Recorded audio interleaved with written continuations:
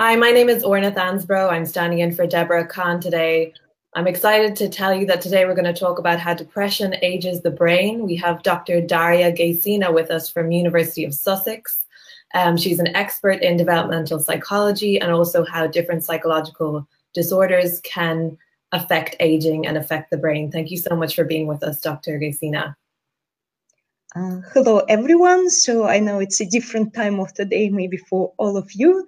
And I'm really pleased to join you for this discussion around this exciting topic about the depression and how depression can affect our health and aging.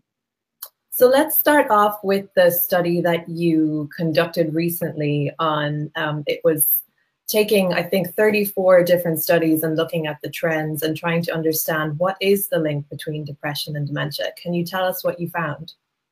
Yes, so actually the rationale for conducting this study was that it has previously been known that depression and dementia are related.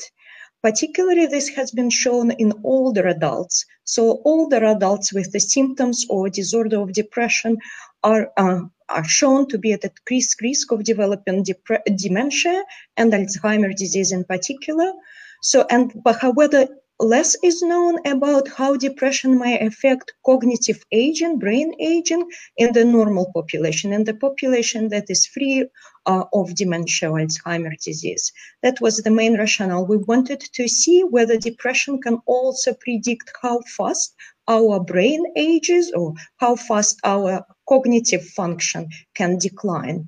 Because age is a major risk factor for cognitive aging. So we all have the decrease in our cognitive function as we age. So by cognitive function, I mean our ability to concentrate, to focus on particular tasks, to remember certain events or words. So like our memory, our concentration can be impaired with age. And also executive function, so our ability to make the decisions about everyday events or other things. So that's what we wanted to know. We wanted to find out, so what has already been studied in relation to cognitive aging in people with depression. So we conducted systematic literature review by looking across different research databases and using a set of criteria, identifying studies that addressed or tried to address this important question.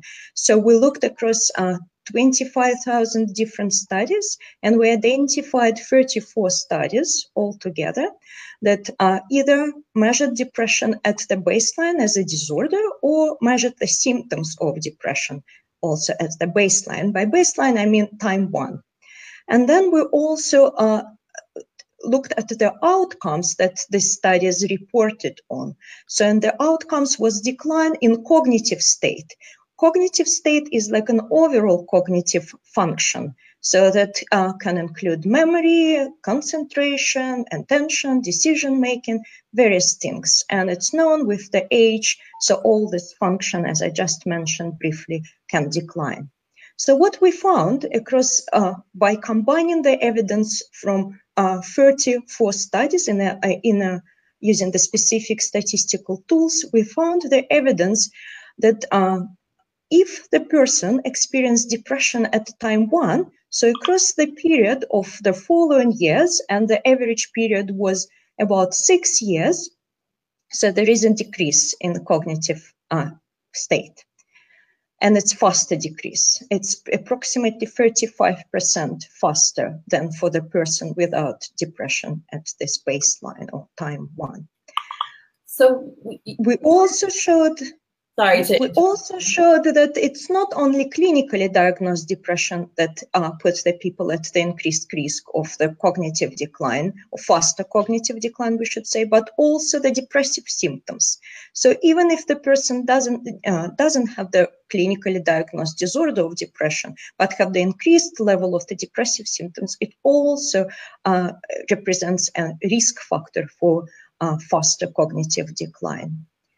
So were you able to, I think the big question is always, is cognitive decline causing people to feel depressed, or is having depression actually speeding up the aging of the brain? Were you able to understand what, or shed any light on whether it's depression that's causing the cognitive decline or the other way around? You're absolutely right. It's called the chicken or egg problem. It's very difficult to actually find the direction in which this link operates, and it could be, as you absolutely correctly pointed out, it could be that depression accelerates the cognitive aging. It could be that our brain age and itself is a risk factor for developing depression. So I think these two processes are not mutually exclusive. I think this link could operate in both ways. What we also need to be in mind that it could be that there is a third factor, so that could lead to both to the developing depression and also at the same time to impaired cognitive function and faster cognitive decline as well. So it could be something else related to both of these independently. For example, stress. Can you tell us? Oh, sorry. Yeah. For example, stress. The stress could pose the risk for both, for our mental health and for our cognitive health and for physical health as well. And can you tell us what is happening in the brain when someone is depressed? What are the changes that occur? Yes, so first of all, maybe we should say what depression is, because many of us experience the periods of low mood. Does it actually mean that we are depressed? So depression is one of the main symptoms of depression is the low mood. So you may also feel hopelessness, or you may lose interest in the things that you're normally very interested in, like meeting with friends or going for a walk, spending time engaging in the different kind of activities.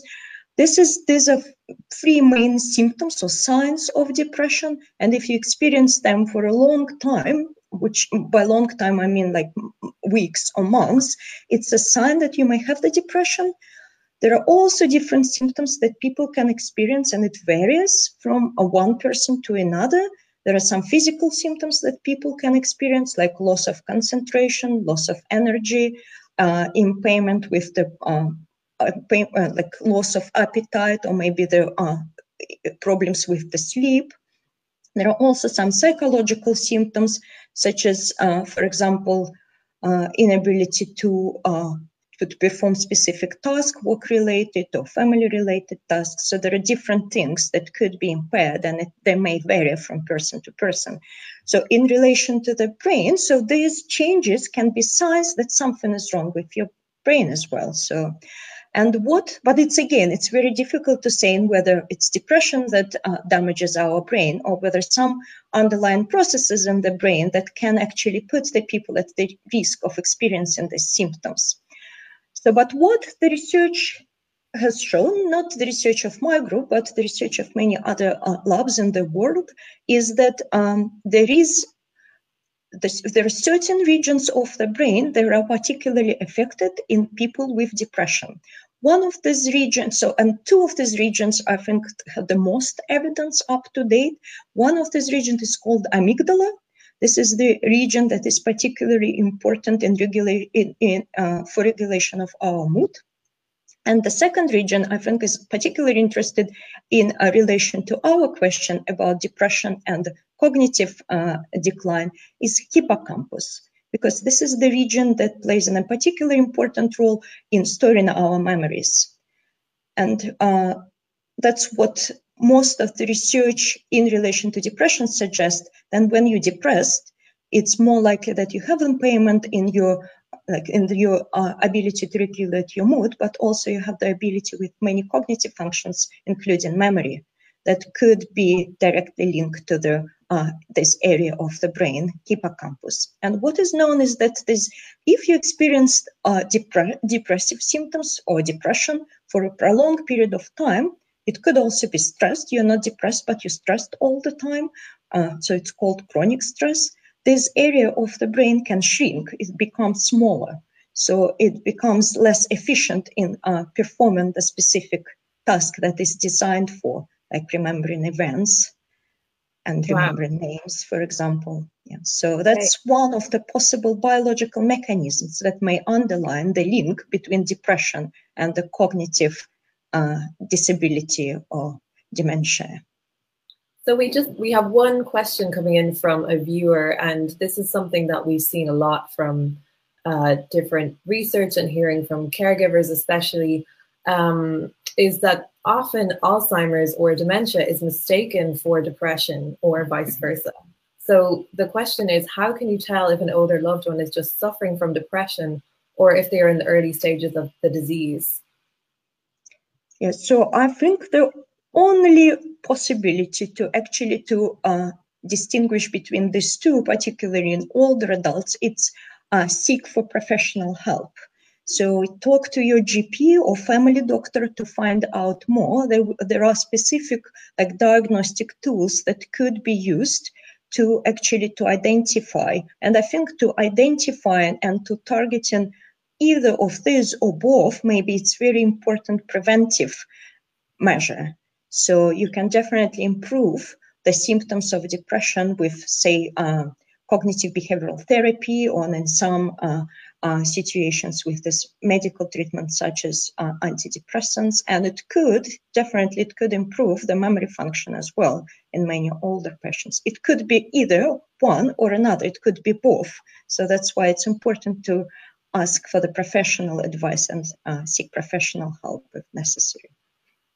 And we also have some questions about what can people be predisposed to depression? So is there a biological basis for it? Could they be genetically predisposed? Yes, that's a very good question, because the particularly recent research does suggest that there is a genetic predisposition to depression. So it's, and the consensus among researchers, it's 50% of genetic factors and 50% of environmental factors in relation to depression. It could be higher for other conditions. For depression, it's normally 50-50, so half-half. So what does it mean? But I think that people often misunderstand when we say there is a genetic reason for depression. It's not a genetic cause for depression. We're talking about genetic predisposition or genetic risk for depression. Risk means it could put the person in a particularly vulnerable position to develop depression, but this risk is not unavoidable. So if you're at risk for depression, if you're at genetic risk for depression, it doesn't necessarily mean that you will develop depression. So this will depend on multiple other factors, environmental factors, social factors as well, not only it will not only depend on your genetic risk factors. There are probably multiple genes, like thousands of genes, that could contribute to the increased risk of depression, and each of this genetic variant will only play a very small role in this risk, will contribute very small proportion to this risk. So you may have the multiple genetic risk markers. In combination, they will increase your predisposition to depression, your risk to depression, in a small proportion, but it's basically all depends on your environment, whether having this genetic predisposition to depression, you will develop depression or you will be fine. So it's very important, the message here. So even if you have the family history of depression, you shouldn't just say, oh, I will develop depression at some point in my life. Yes, you are at increased risk if you have the family history of depression, but the risk is not unavoidable. So there are multiple ways that you can use to look after mental health, to improve your mental health, and to actually protect yourself against cognitive decline. So I want to ask you about those ways, because a lot of our viewers tend to be caregivers. They tend to be in very stressful situations. But just before we jump into that, what are the factors that you've identified that aren't biological or genetic, more environmental factors that will predispose someone towards depression? So it's very tricky if we want to talk about genetic factors for depression, because as I said, there is no single factor that will define whether the person develops depression or not. So researchers just started to identify the factors that have the tiny contribution to depression. And as I said, there will be thousands of these factors. So even if you have 1, 2, or 3 factors like this, it's very small risk in relation to depression. So we have to wait and see how many more factors people will be able to identify, and how in combination in the future we can use this information to predict the risk for depression in the individual people. So for now, there is no genetic tool that could be used to identify the risk for depression on the genetic scale. But yes, so there are a lot of environmental factors that have been looked at and identifies the risk factors for depression. So I think that these factors can vary.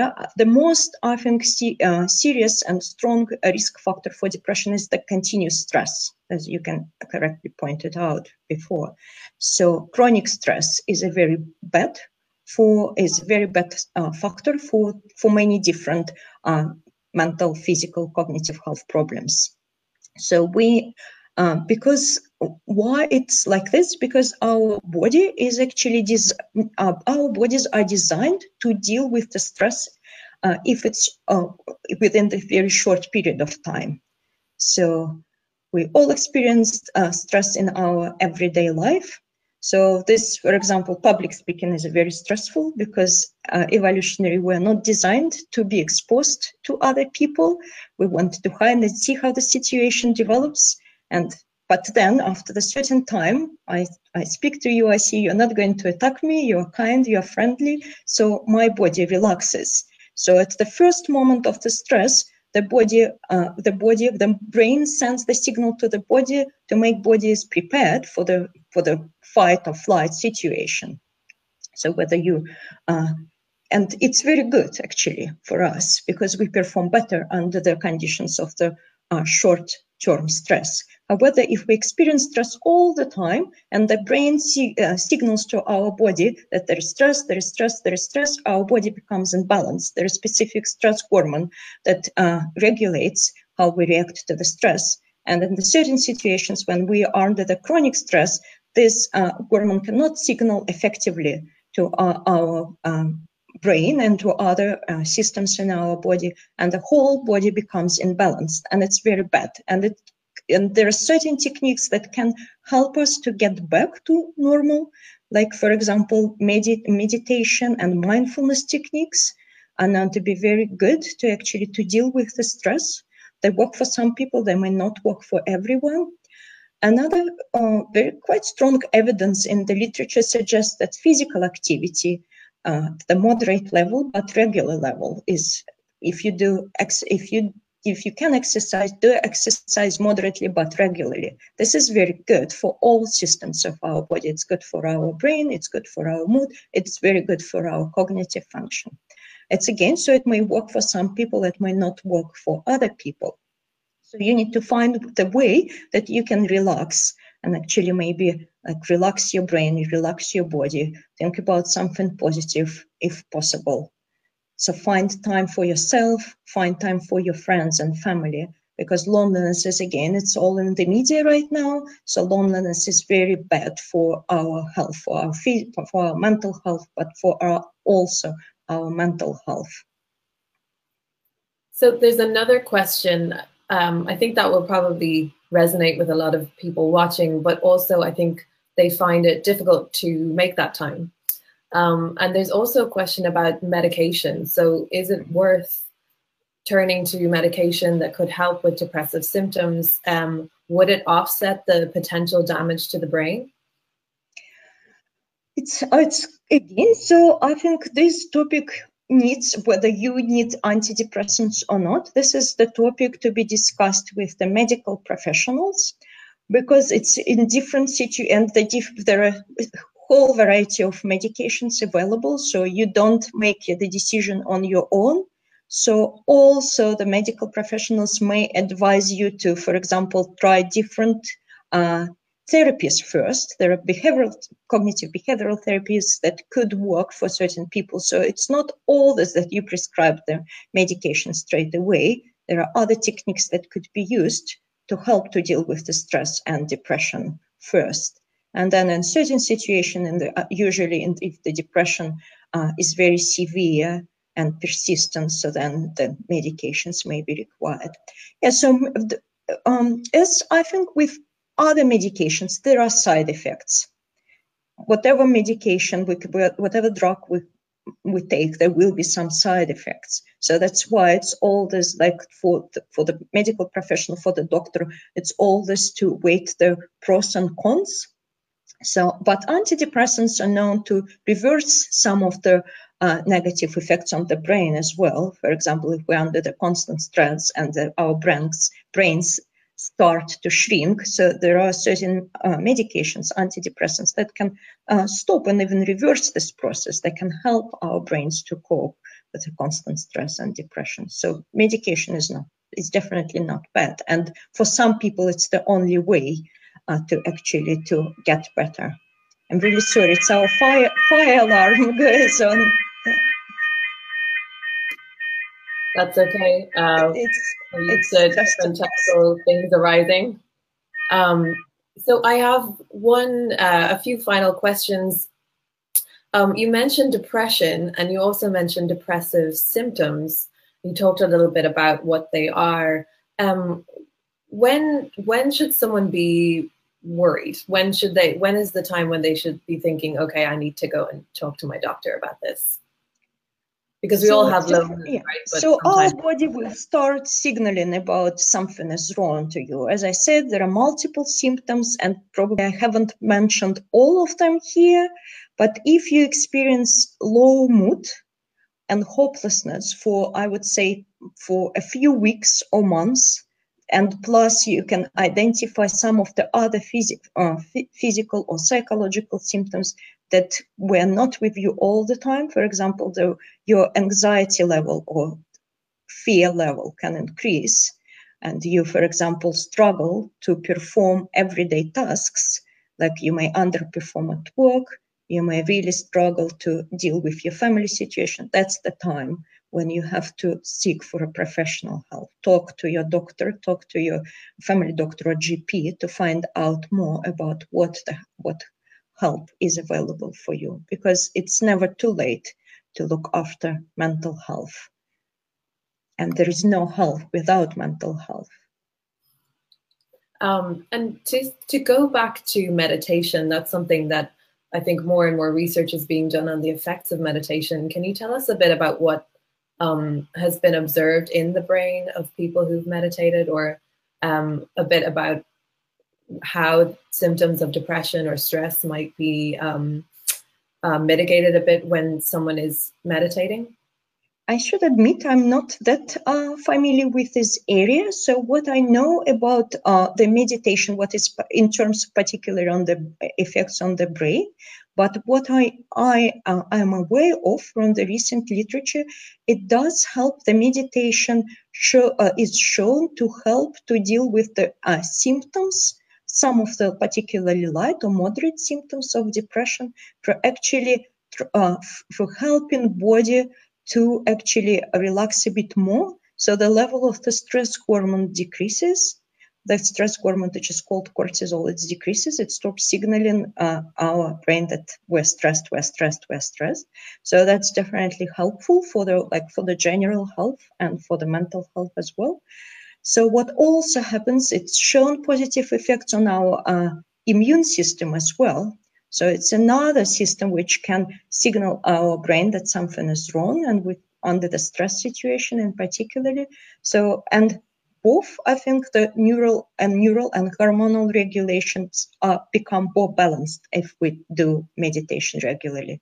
But again, as I said, it's probably not a panacea for everyone. So, but if you in this thing, it's good for your health, and that's what probably many people who are used to meditation will tell you. So just help you to deal with everyday stress. Great, thank you. And actually, we have one final question from one of our listeners about what does the research say about how treating depression might lower Alzheimer's risk? Because there are some studies that have shown a decreased risk of Alzheimer's when depression is treated. What would you say to that? Yeah, so I would say it's definitely the case. That's why we urge to look for the signs of the depression as early as possible. So because most of the research so far on looking at how depression is linked to cognitive decline and dementia has been conducted in older adults. So, but it's definitely what our most recent research that hasn't been published yet suggests that actually it's the symptoms of depression that start much early in the life course may affect our cognitive function also much early in the life course. So probably looking at population which is age 60 or above is already too late to pick up this critical period when our cognitive function started to decline and start to decline much faster in those with depression.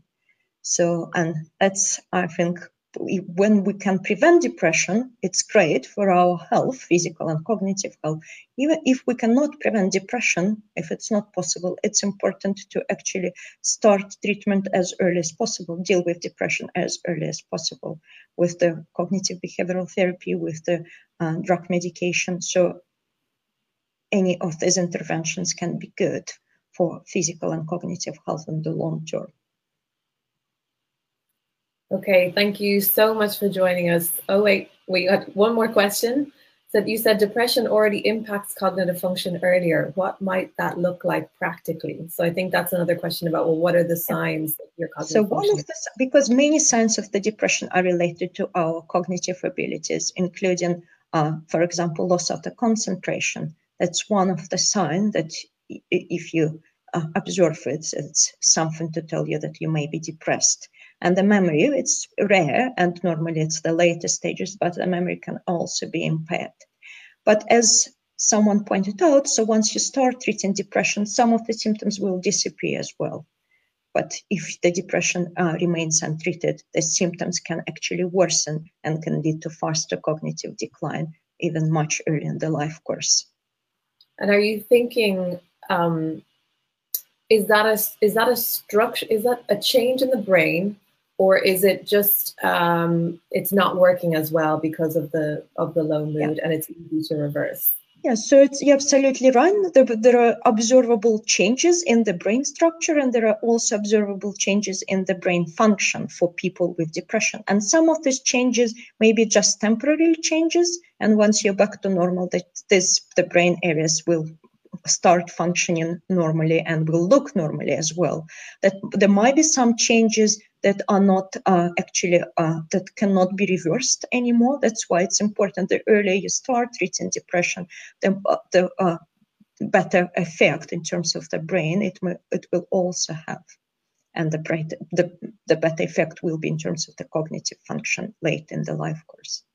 And is that going back to the idea of neuroplasticity, which is that Yes, the brain definitely. can actually change? Yeah, definitely. Our brains have enormous plasticity. So whatever we can do to help our brain return to normal, it's all like positive effects of the physical exercise have been observed in animal models. It's more difficult to do the experiments in humans, but yes, so after the prolonged stress, if the animals were made to exercise regularly, the researchers saw the reversible effects, positive reversible effects on the brain of these mice and rats.